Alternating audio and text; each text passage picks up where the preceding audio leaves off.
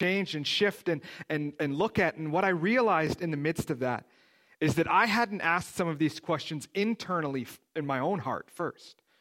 And then as I asked those questions, and as Shayla and I drove home from Saskatoon and kind of dialogued about this, and then we had our AGC local area meeting for the Southern Alberta, and we continued this dialogue and continued to go on. And what I realized is that I wanted to be very clear about reframing our ecclesiology. So all that means is, what is the church and why do we exist? What is the purpose of believers? Why do we gather together? Why is it important? And so we started last week with the philosophical understanding of what is church. And we looked at it from two kind of aspects. The first is that church is the global, all those in the world who declare Jesus as their Lord. That we're all connected. And in Banff here, we have this neat opportunity of welcoming and connecting with people from all over the world, literally, every Sunday.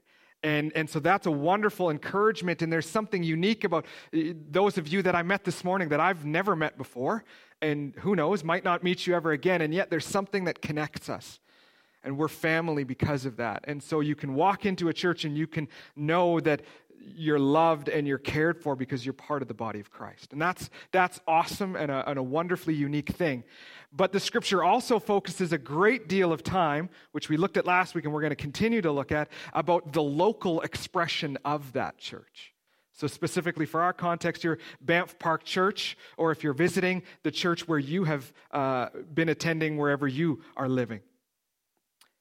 And so as we talked about this, what is church? Then there's this generic question of why church? And so we've broken this down into many different categories. So today, do we have a slide for today? I forget. I never have slides, so this is new for me. Today is why together. Why does it matter that we gather together? We looked at what is church. Now we want to deal with the idea of why. And so we're going to deal with why together, and then in the coming weeks, we're going to ask questions like, why membership? Why baptism? Why communion? Why serve? There's a whole bunch more that I can't think of right now off the top of my head. We're going to look at all those things because I'm convinced that as we read through Scripture, that you will see as well that God has a very specific mission for the church. And we talked about this last week. What is our mission? To love God and love people. We've been gifted the Holy Spirit so that we can do that in an effective way. And this morning we're going to talk predominantly about why I need you to do that and why you need me and why we need together. Why we can't do that isolated on our own. So, but before we do that, let me just redefine what is church. This was from Mark Dever, and he says this: a local church is a body of people that are marked out by the fruit of God's Spirit as holy and loving. In other words, the church consists of people who have made Jesus Christ Lord by bowing their knee to Christ and surrendering their whole lives to Him. And then we pursue spiritual growth in Christ-likeness together. And so at the end of last week, I asked you a question that was a quote from Matt Chandler, where he said, it was more of a statement. He said, if Jesus isn't your Lord, then Jesus isn't your Savior. And that really stuck out to me, and it kept coming back to me over and over last week and over this week. And I had a few conversations with several of you who asked some of those internal questions as well, saying things like, I say He's my Lord, but when I evaluate my heart and my life, is He actually my Lord? Or is He just kind of important to me? And when we read through Scripture, what we're going to find here this morning is that not only is church vitally important for me, but church is vitally important for us. And God has designed church in a very specific way, and we're going to bounce around all over Scripture. So you can open to Hebrews chapter 12, and while you're flipping there, let me just keep going with this. I'm going to have to follow my notes way more than normal today, because otherwise we're going to be here for a couple of hours. What? What was that, Val? That's okay. That's okay. That's the ADD in me. I heard that, and then Jesus should be our Lord. So practically, what does that mean? just before we get to Hebrews 12. Practically what that means, it doesn't mean that I can no longer have any hobbies or any activities that I like or any extracurricular things that I do. What it means is that all of those other things, and things like my work, my family, my friendships, all of those things, all of them filter under this. Jesus is most important. But he's not just isolatedly most important and then dichotomized into here's my spiritual life and then here's the rest of my life. Is the rest of my life comes underneath the lordship of Jesus. So my friendships, my relationships with my family are all influenced by the fact that I claim Jesus is Lord. My work, this is why we're excited about the Gospel and Symposium, Vocation and Symposium coming up, is because we want to reimagine your career, your work. Maybe you're retired. Jim is actually going to talk to us about that retirement. These types of areas in our life, how can we reimagine them with gospel-centered meaning so that whether I'm a lawyer or whether I'm a bank teller or whether I'm a carpenter or whether I'm a nurse or whatever else might it be, that we filter that under what does God want me to do with my vocation? How does he want me to live? How am I supposed to influence my coworkers? So Hebrews 12, 1-3 says this. I quoted this a couple of weeks ago, but I want to read it again because I want to point something out to us.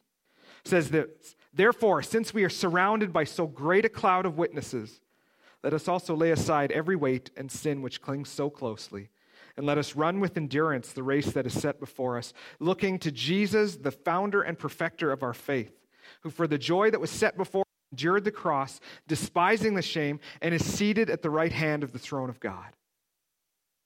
We are on a race together. And where do we put our focus? Where do we put our effort?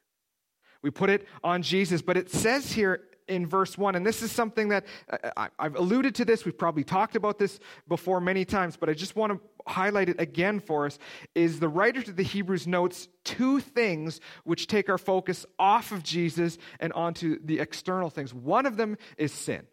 That's just plainly obvious. How are we expecting to live in a healthy, good relationship with God if we are living in unrepentant sin and we're unwilling to surrender our lives to him? That's maybe the more obvious one. But notice what it says here. Let us lay aside every weight and sin which clings so closely. So in other words, those extracurriculars, those hobbies, those activities, those things that we love to do and spend a lot of time doing them. What he's arguing for us here is that those, even if they're good things, can weigh us down and can distract us from what our true mission and calling is. And I think it doesn't take any of us any amount of time to think about that and go, yeah, there are things that I get way too focused on at the cost of everything else. Specifically, maybe at the cost of my spiritual life.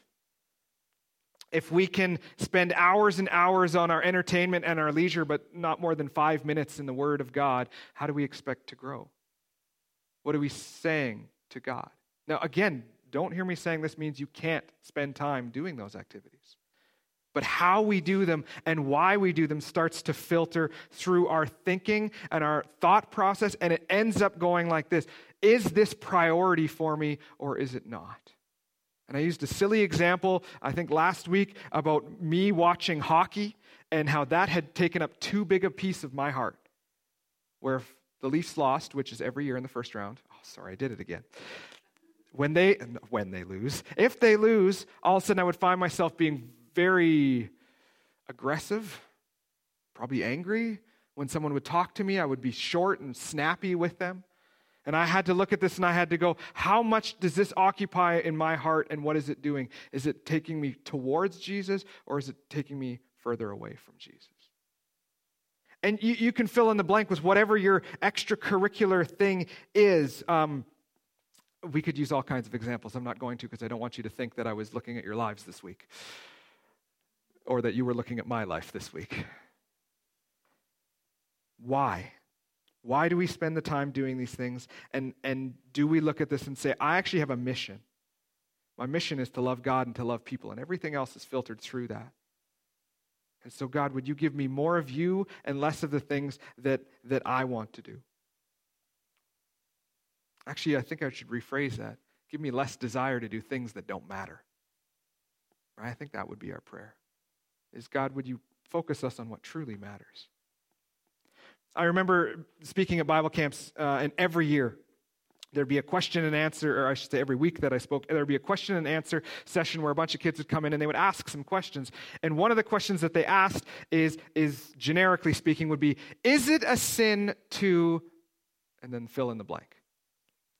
And I would answer those questions for a long time, and then what I started to realize is that actually wasn't the question they were asking. Really, the question they were asking was, I don't have to give this up, do I? And I don't have the wisdom to tell you what you need to give up, but what I do know is that we should go to the Father and we should say, God, does this occupy too much of my heart? And do I need to give it up? Do I need to move on to other things? Are my leisure activities, my quest for self-gratification in whatever area it is that needing to be less, and are you needing to be more? And I think even hypothetically, we can say that's probably true of all of us almost every day. So how do we do that? How do we deal with it? Well, the problem is not the activity. The problem is our heart. And my argument for this morning is going to be that without together, that difficulty is that much more. If I don't have Christian brothers and sisters to be in fellowship with, to be in service with, and to remind me of the importance and the good of serving Jesus, it can be very easy for me to withdraw into my own self.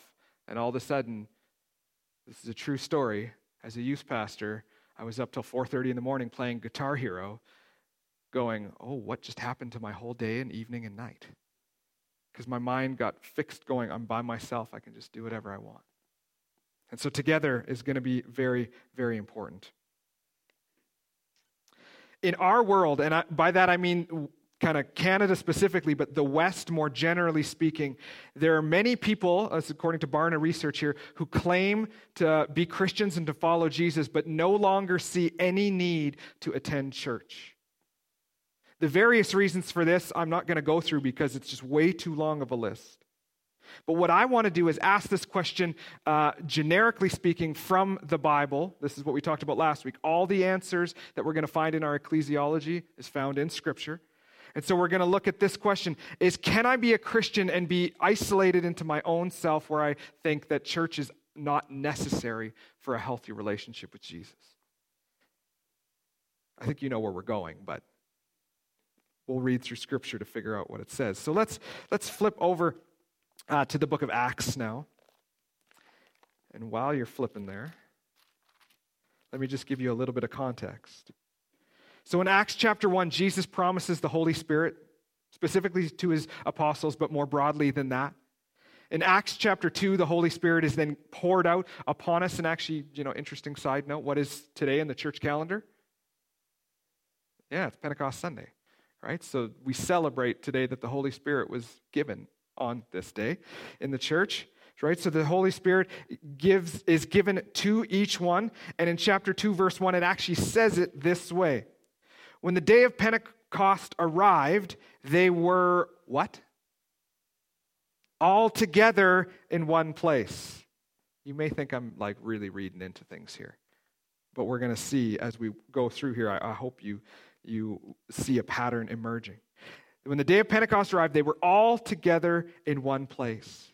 And then the Holy Spirit comes upon them, and then we read Peter's sermon, and Peter preaches about needing to repent and turn towards Jesus. And you see the response in verse 37 of chapter 2. It says this, "Now when they heard this, they were cut to the heart and said to Peter and the rest of the apostles, 'Brothers, what shall we do?'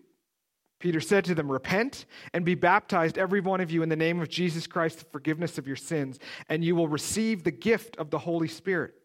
For the promise is for you and for your children and for all who are far off, everyone, whom the Lord our God calls to himself.' And with many other words he bore witness and continued to exhort them, saying, 'Save yourselves from this crooked generation.' So those who received his word were baptized, and they were added to that day about 3,000 souls." And then in these next verses, which we're going to read in just a second here, this is where this church understanding erupted and became an actual entity, something that we could quantify, something that we could look at and we should look at and say, God, how do you want the church to operate? What should we be doing as the church? And so we're going to look at that. But there's just a couple of things that are significant here. I think the fact that they were all gathered together in one place is important. Verse 41 shows that about 3,000 people came to faith that day, and the wording says there were added. Luke notes this throughout the book of Acts. He constantly is noting numbers, and I think it's for a very specific reason. I think it's because that while the global church is growing like crazy, for Luke, who is very detailed, if you read the Gospel of Luke and Acts, you'll see this, he viewed things very differently. He also understood that there was a process of recording and keeping track of those who came to faith so that they could be together and understand who was involved in that movement. We're going to talk way more specifically about that when we ask the question, why membership? But this pattern emerges over and over and in the writings of Paul as well. So the church is founded, and here's what we read, verse 42.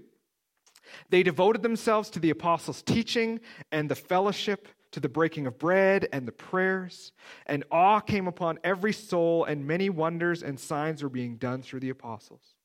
And all who believed were together and had all things in common. They were selling their possessions and belongings and distributing the proceeds to all as any had need. And day by day, attending the temple together and breaking bread in their homes, they received their food with glad and generous hearts, praising God and having favor with all the people. And the Lord added to their number day by day those who were being saved. And there's all kinds of really interesting stuff in those verses, but for sake of time, I'm just going to focus on a few things. The people that heard the message responded, and they responded very simply by doing this. They devoted themselves to the apostles' teaching, to the fellowship, to the breaking of bread, and to prayers. And then, verse 44, and all who believed were what? Together. And had all things in common. They sold their possessions and belongings, distributed to those who had need, and then day by day attending the temple, what? Together. And breaking bread in their homes, they received their food with glad and generous hearts. So often people use these verses to point out that house church was God's intent for church, that it was meant to be small groups of people together. I think the text actually argues against that. I think it says there's both. They attended the temple together.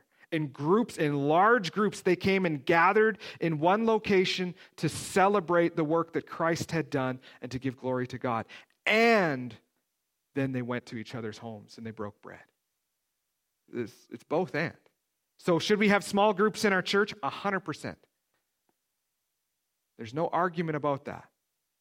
But should we only do small groups? I think the text is arguing very differently than that. We'll continue to look at this.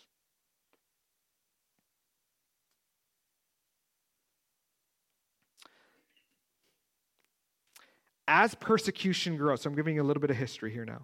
As persecution grew out, because Christianity exploded, and the religious leaders and those in power were not happy about this, and so persecution broke out against them, and so many had to flee, and they all of a sudden started being in these tiny little places and little kind of house churches, kind of underground, as it were, so that people didn't disrupt their meetings.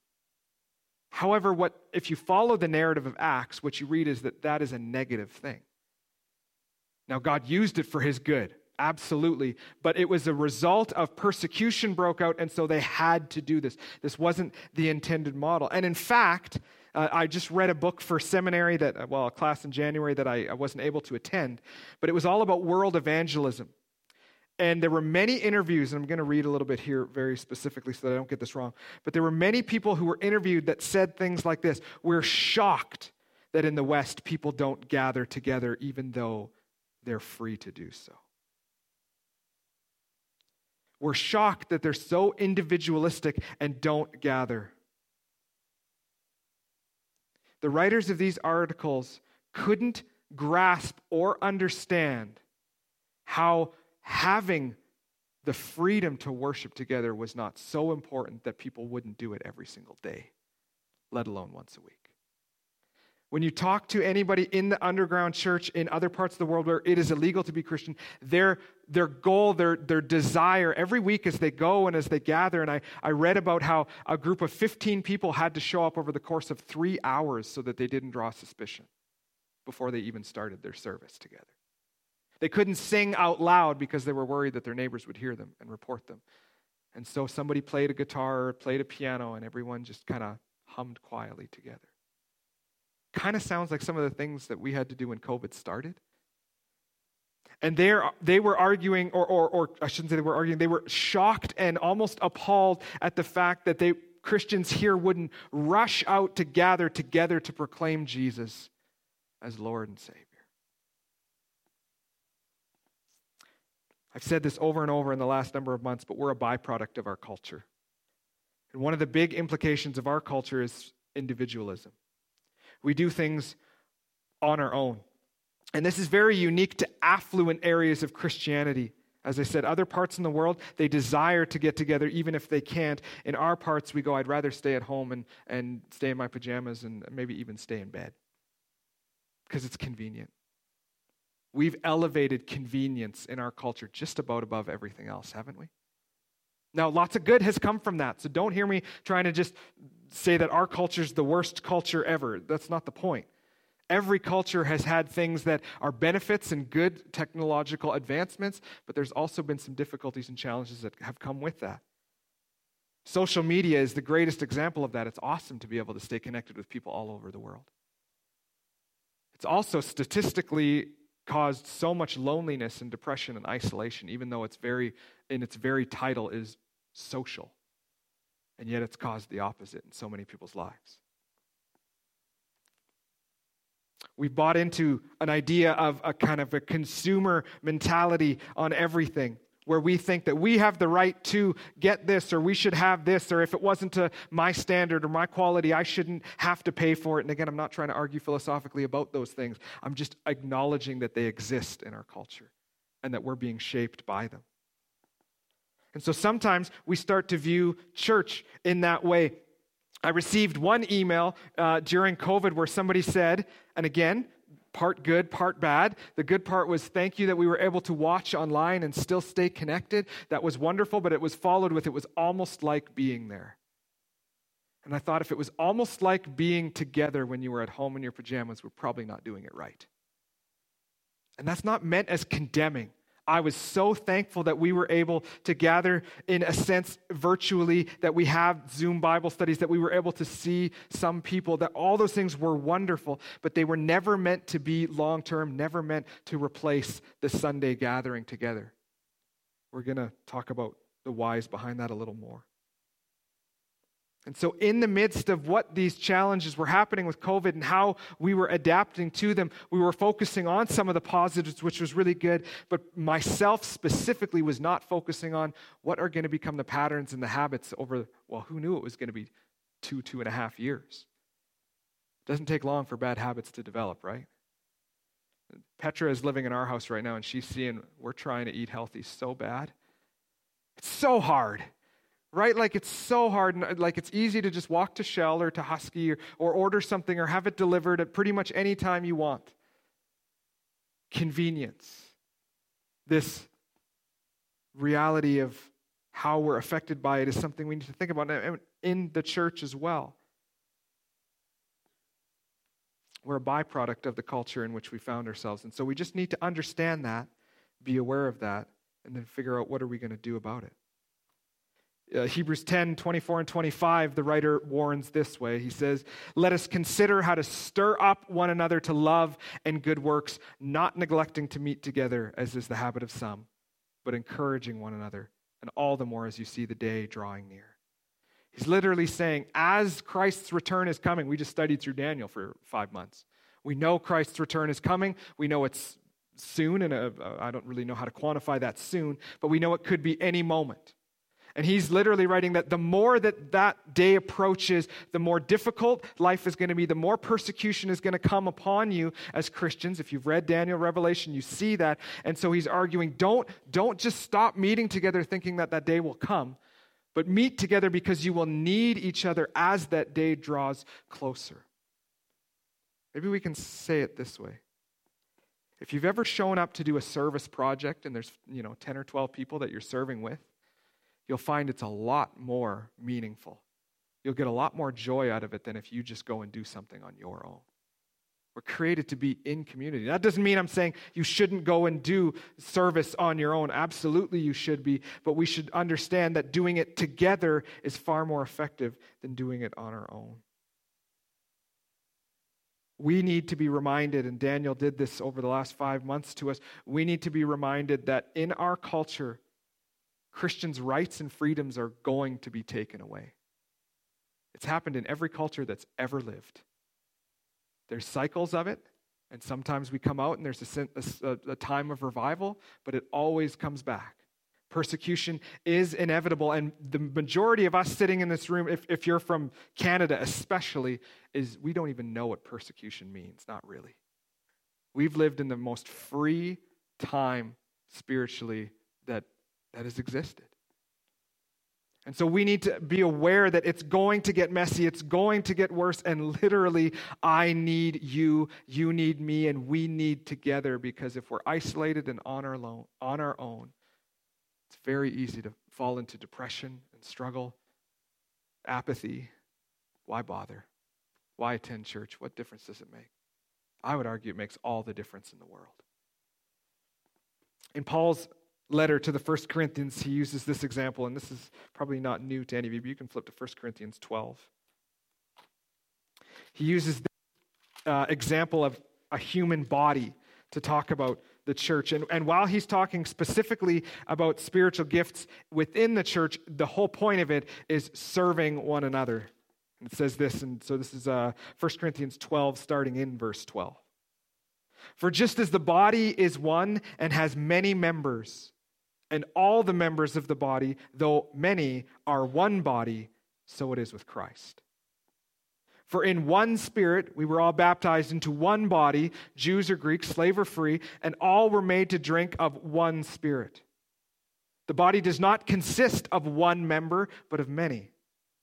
The foot should say, because I am not a hand, I do not belong to the body. That would not make it any less a part of the body. And if the ear should say, because I am not an eye, I do not belong to the body, that would not make it any less a part of the body. If the whole body were an eye, where would the sense of hearing be? If the whole body were an ear, where would be the sense of smell? But as it is, God arranged the members in the body, each one of them as he chose. If all were a single member, where would the body be? As it is, there are many parts, yet one body. The eye cannot say to the hand, I have no need of you, nor again the head to the feet, I have no need of you. On the contrary, the parts of the body that seem to be weaker are indispensable. And on those parts of the body that we think less honorable, we bestow the greater honor, and our unpresentable parts are treated with greater modesty, which our more presentable parts do not require. But God has so composed the body, giving greater honor to the part that lacked it, that there may be no division in the body, but that the members may have the same care for one another. If one member suffers, all suffer together. If one member is honored, all rejoice together. Now you are the body of Christ, and individually members of it. When we talk about membership, we'll probably get back to this text. But what you can see here is Paul's giving this illustration of a very complex organism that many parts are required for it to function. And maybe you've had this experience where you did something very small to hurt a little tiny part of your body that ruined everything. Right? It's very complex.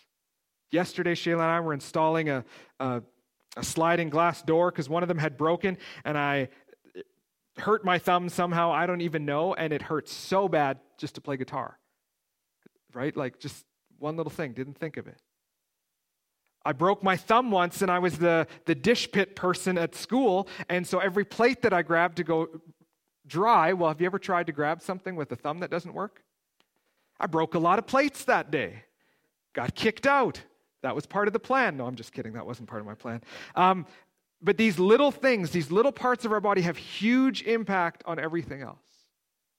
And perhaps you know this more so ever than if you have suffered from something like vertigo, where some little inner ear thing goes funny and you can't even stand up. The same is true spiritually. That's the argument that Paul is trying to make here. He's trying to say, you Christian, you cannot do it on your own.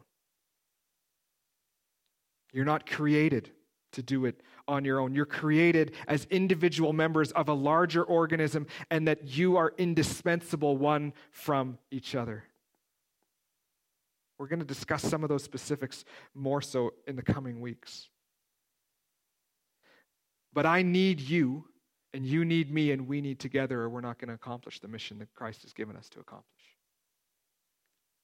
There's a book John Piper wrote called This Momentary Marriage, and it talks all about marriage meaning to represent Christ's covenant relationship with the church, this marriage. So your marriage is meant to illustrate your love of Christ to the world around you.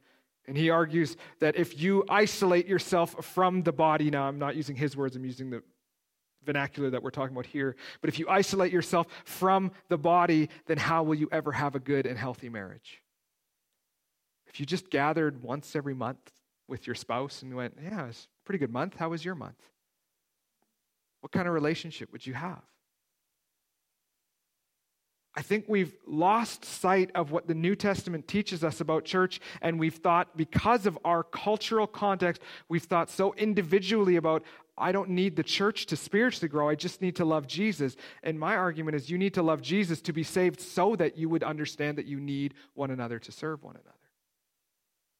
Just think of it from a logical context. As 1 Corinthians, I preached through this a couple of years ago, but 1 Corinthians, that church in Corinth was a mess. All kinds of problems. There was discipline needed. There was false teaching that needed to be corrected. There were people that were gossiping. There's just all kinds of messy things. And don't you think if it was a good idea to do church on your own, Paul just would have been like, you know what? It's not really worth all this correcting. Why don't you just go in little groups of 3 and just go and work together, and then the 3 of you, and not worry about the broader picture. Rather, he actually calls on the members of that church to gather together because someone was sleeping with his mother-in-law and saying, it's okay, God will forgive me. And they're saying, you can't honor Christ and live this way. And Paul says, you have to discipline the member. Now, the goal of that was that he would see his error and come back to faith. The goal wasn't get him out because we don't like him. Goodness, if the goal was get him out, we don't like him, there would be nobody in church. Like if you read through the New Testament churches, especially like something like Ephesians, unity was so crucial because you had different ethnicities merging together that saw the world differently. Some that thought that Christianity should only be for Jews, and some who said, no, this is very clearly for Gentiles, and they argued all the time. And Paul, every one of his letters except Philippians was written to correct bad teaching, bad doctrine, and unify people together. Why would he go through all that effort if he could have just said, why don't you just go off in your little groups of 3? That'll work just fine. Because that's not what represents Christ's kingdom to the world. The greatest thing that we can do from an action standpoint for our community is show our community we're a mixed bag of people with different opinions, with different preferences, with different styles, and yet we gather together and we put all our differences aside because we love Jesus Christ and we want to serve him, not myself. And when we do that together, the world looks at that and goes, why would you do that? Why don't you just start your own church with your own people? Well, there's a joke that if you were going to start your own church, you would have to go to a desert island, and desert island, that's right. Sorry, brain got stuck there. And so one of the books that I read, he talks about this, that if you're on the desert island and somebody came to rescue you and you were going to show them around your island, you would walk around and you would be like, so here's where I eat and here's, the various things. Oh, and that was my first church over there. And then now that's my second church. Even if you're the only one, you would start 2 churches because we can't even get along with ourselves, was his point. How often that is the case. but to come together, to look at our differences and to say, we're not trying to pretend that everyone's the same. In fact, I think it's important that we celebrate those differences. But then we go, look, this represents Christ because we will put aside all these differences. We will be united in purpose and mission no matter what, because that's what glorifies God. And I think when we go, it's not worth it. The church is too messy. People's lives are too messy. I'm just going to do it on my own. How does that glorify God? How does that say to the world serving Jesus is worth it? How does it show that we were meant to be in community? In Titus, I don't have this on the screen for you, but in Titus, Paul argues with them there and he says, older women, you need to teach the younger women what it means to follow Jesus. Older men, you need to teach the younger men what it means to follow Jesus. How do we do that by ourselves? If we, as the older, more mature, I use that term very loosely here, but if we think of it that way and we go, oh, I'm just going to do this on my own, we're actually disobeying what Scripture has taught us to do. So let me say it this way. Matthew 28, 19 and 20, we are told to do what? Go into the world and make what? And so if you are not actively attempting to disciple somebody, are you a follower of Jesus? Now, I'm not trying to be critical or condemning by any means. I'm trying to take very seriously what the Word of God teaches us and ask us a question that maybe we're too afraid to ask very often, and that is, do I actually love Jesus? Is he actually my Lord? Or is he just one important thing among many other important things? That doesn't mean that you'll have 17 people that you're constantly discipling all the time, and it doesn't mean that that discipleship journey will always be smooth and people will come to faith and they'll grow and they'll mature. Sometimes you'll spend a great deal amount of effort trying to disciple somebody where their life completely falls apart. So don't try and think end goal is all these mature people. The end goal is to be faithful to the commission that Jesus has given us. I want to love people. I want to love God first. I want to love people second. I want to go out into the world. I want to make disciples, and I want to baptize them, and I want to teach them to obey everything that Jesus commanded. That's the Great Commission given not to me, not to 11 disciples. It's given to everyone. It's given to anyone who follows Jesus, anyone who says that Jesus is Lord. And so what we read when we look through the New Testament is when the church begins in Acts chapter 2 all the way to the finishing pages of Scripture, is it's messy, it's difficult, it's painful, and yet there is a plea for unity, that we would gather and that we would love each other so that the world would know who we are, what we represent, and what the purpose of our life is.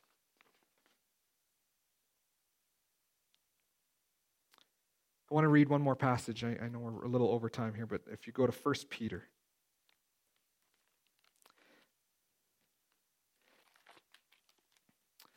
Chapter 5 of 1 Peter.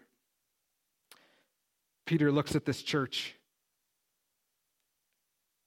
or this group of churches, I should say, and he gives both responsibility to the leadership of the church and to the individual members of it.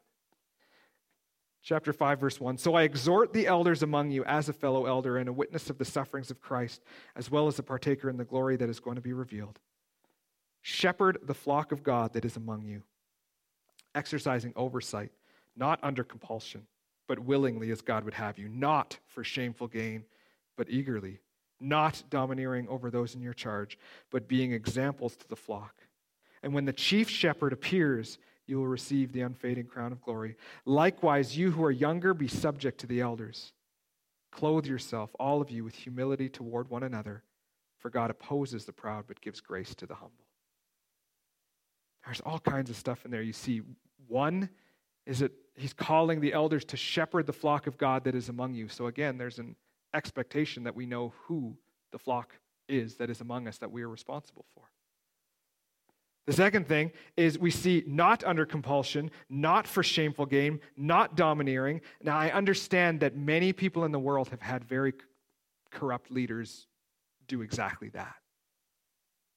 But why would that ever indicate to us that that means we should quit church in general? The argument here is that that means you should quit that church and go find people who want to follow Jesus together.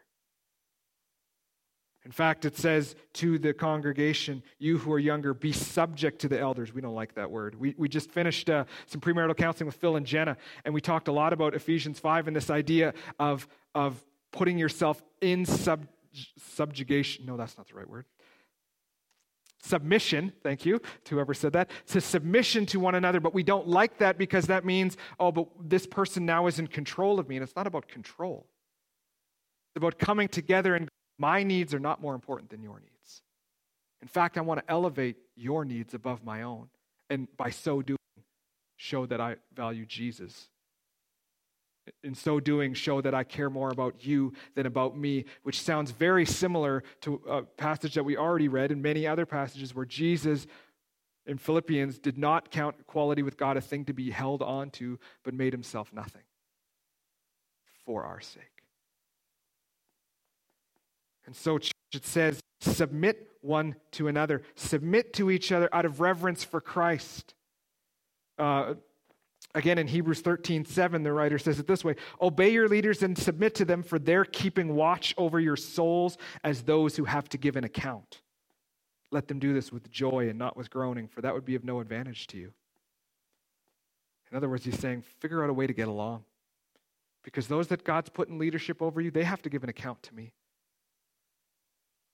And so they might not do it great all the time, but work with them on it, work together on it. And I think you all know this. If you own a business and you have a partner in your business, you know this very well. Your ideas are not always the best ideas. Sometimes they have some good ideas. And sometimes you have to compromise on those things for the sake of unity, for the sake of what is the best what's the best case scenario for the business. Well, that same principle exists within the church. We want to be obedient to Christ, to what Scripture says, and we want to do it in a way that honors every member that is here. And I don't mean that in the sense of like if you've signed a membership covenant, though we're going to talk about that, and I think there's value to that. But if you are part of a local church, then you are part of a family that has been given a mission to go and to do. So why do you do it together? Because the Scripture tells you to.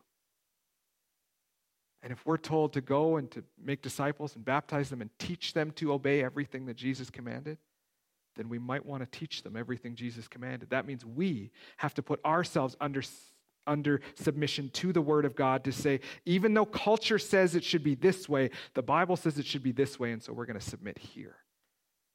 And we're going to live this way. Now,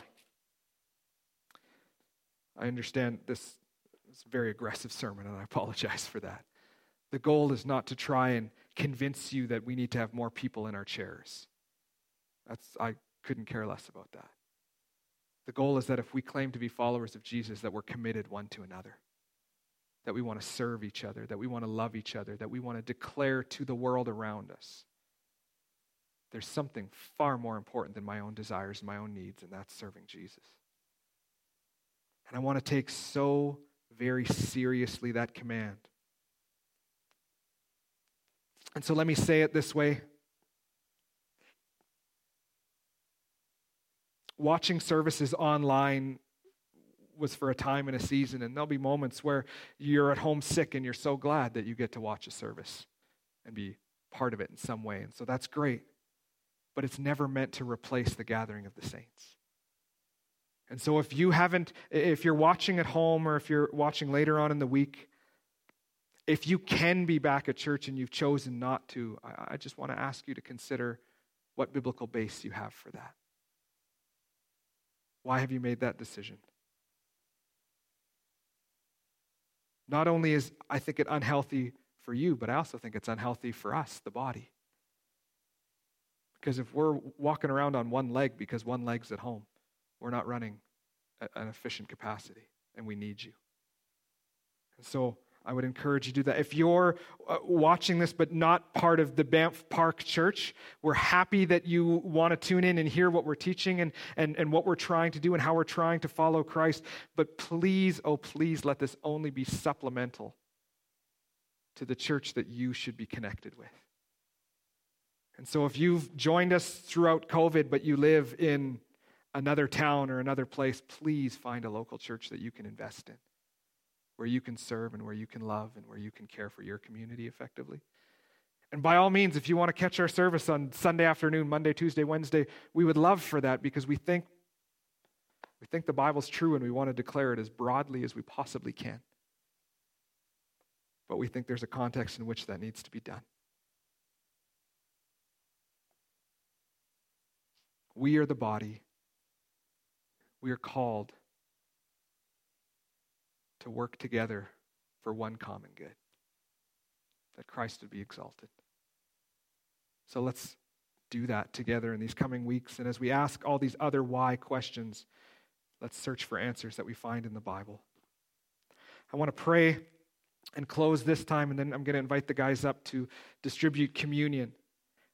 And again, we're going to ask the question of why communion. I was going to try and fit that into this morning, but obviously that was never going to happen. But we're going to ask the question of why do we do communion? What does it signify? And so we'll do that next month. But I just want us, as we consider these things, is imagine Jesus with his disciples in this Last Supper, knowing full well that one of them is going to betray him. Knowing that he's going to be abandoned by the disciples for a season, that they're going to run, that they're going to hide.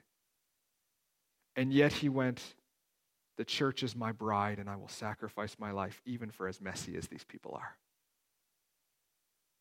What a beautiful thought. Let's pray. God, we are so humbled and amazed by the fact that you want to use broken people like us to further the gospel. That you have given us mission, that we love you, that we love people, and that we go disciple others, that we baptize them, and that we teach them to obey everything you have commanded. God, would you help us to reframe everything in our life based around that? So that even in our times of leisure where we go out and participate in hobbies and activities, that you are on our mind and that we're searching for ways in which we can love you and love others. God, would you renew in us a passion and a desire to gather together to serve one another and to love one another, so that the world around us, the communities here in the Bow Valley, that they see a very imperfect group of people loving each other perfectly through the Holy Spirit. So that they would see it and they would go, that's what I need, because it comes from you. God, as we transition here into a time of communion, we are so grateful that you did not give up on us, even though you knew how messy that road would be. We thank you that you sent Jesus and that Jesus went willingly to the cross, that we might find forgiveness, that we might find salvation, but that we also might find a purpose and a meaning, that together we can exalt your name, we can make you known. And so God, help us to live in your example, to not give up on one another, but to love and to care for each other the way that you love and care for us. God, be with us in these next few moments as we consider what Scripture has to say about communion. Amen. If you guys want to just come up, and we'll just flip back to 1 Corinthians and read these verses and look at our hearts here. So this is 1 Corinthians 11. Paul wrote this starting in verse 23. For I received from the Lord what I also delivered to you, that the Lord Jesus, on the night that he was betrayed, took bread, and when he had given thanks, he broke it, and he said, this is my body, which is for you. Do this in remembrance of me. In the same way also, he took the cup after supper, saying, this cup is the new covenant in my blood. Do this as often as you drink it in remembrance of me.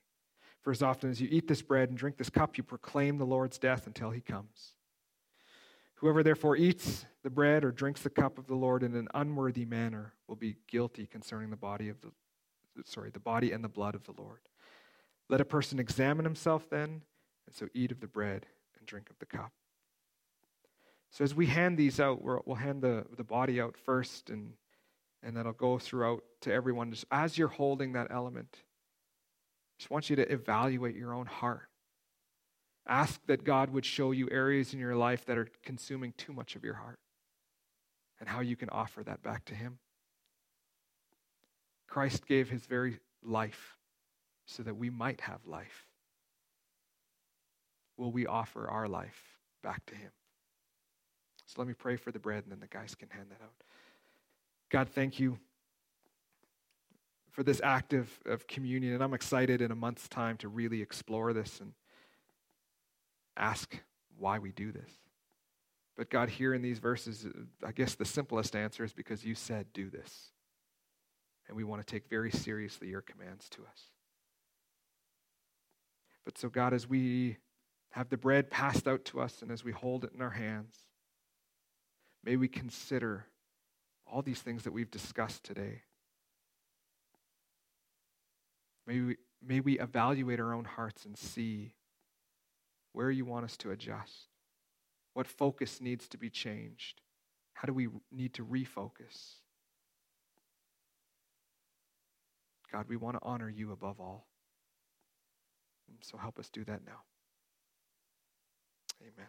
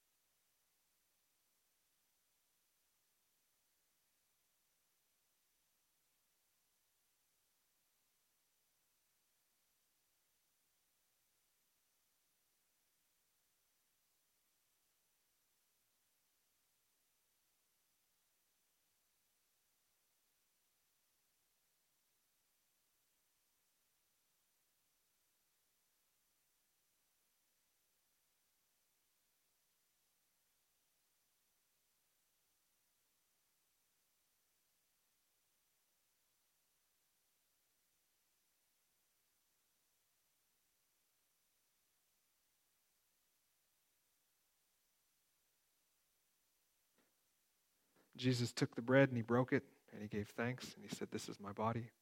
Eat this in remembrance of me."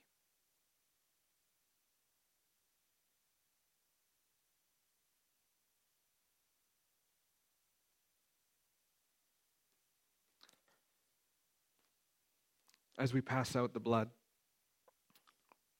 or the juice that represents the blood for us, God, would we remember that it was only in Jesus Christ's perfect blood that our sins would find any lasting, meaningful forgiveness. And so we are so thankful that Jesus went to the cross, that he showed the depth of his love for us. And God, I pray that in our own hearts and our own minds now, we would remember that kind of sacrificial love and that we would love others in that same way. Not because we are capable of it, but because you have given us the Holy Spirit so that supernaturally we can give that same love that you have given us. God, we thank you for your blood shed for us. Amen.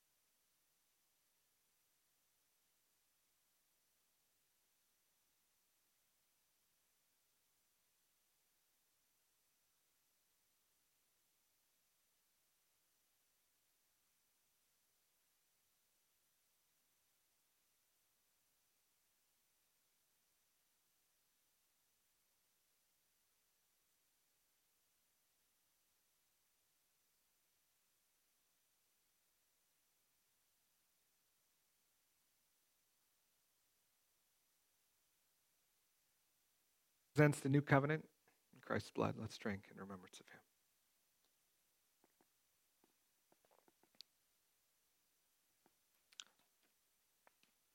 God, as we finish up here this morning, as we head back to the next things that are on the agenda,